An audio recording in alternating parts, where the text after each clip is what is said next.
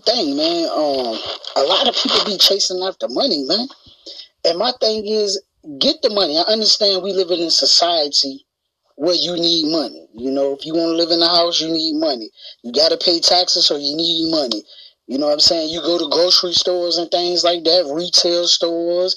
You want to travel by airplane, by train, by bus, whatever. You need money, right? And I understand that. But the thing is, don't stress about money.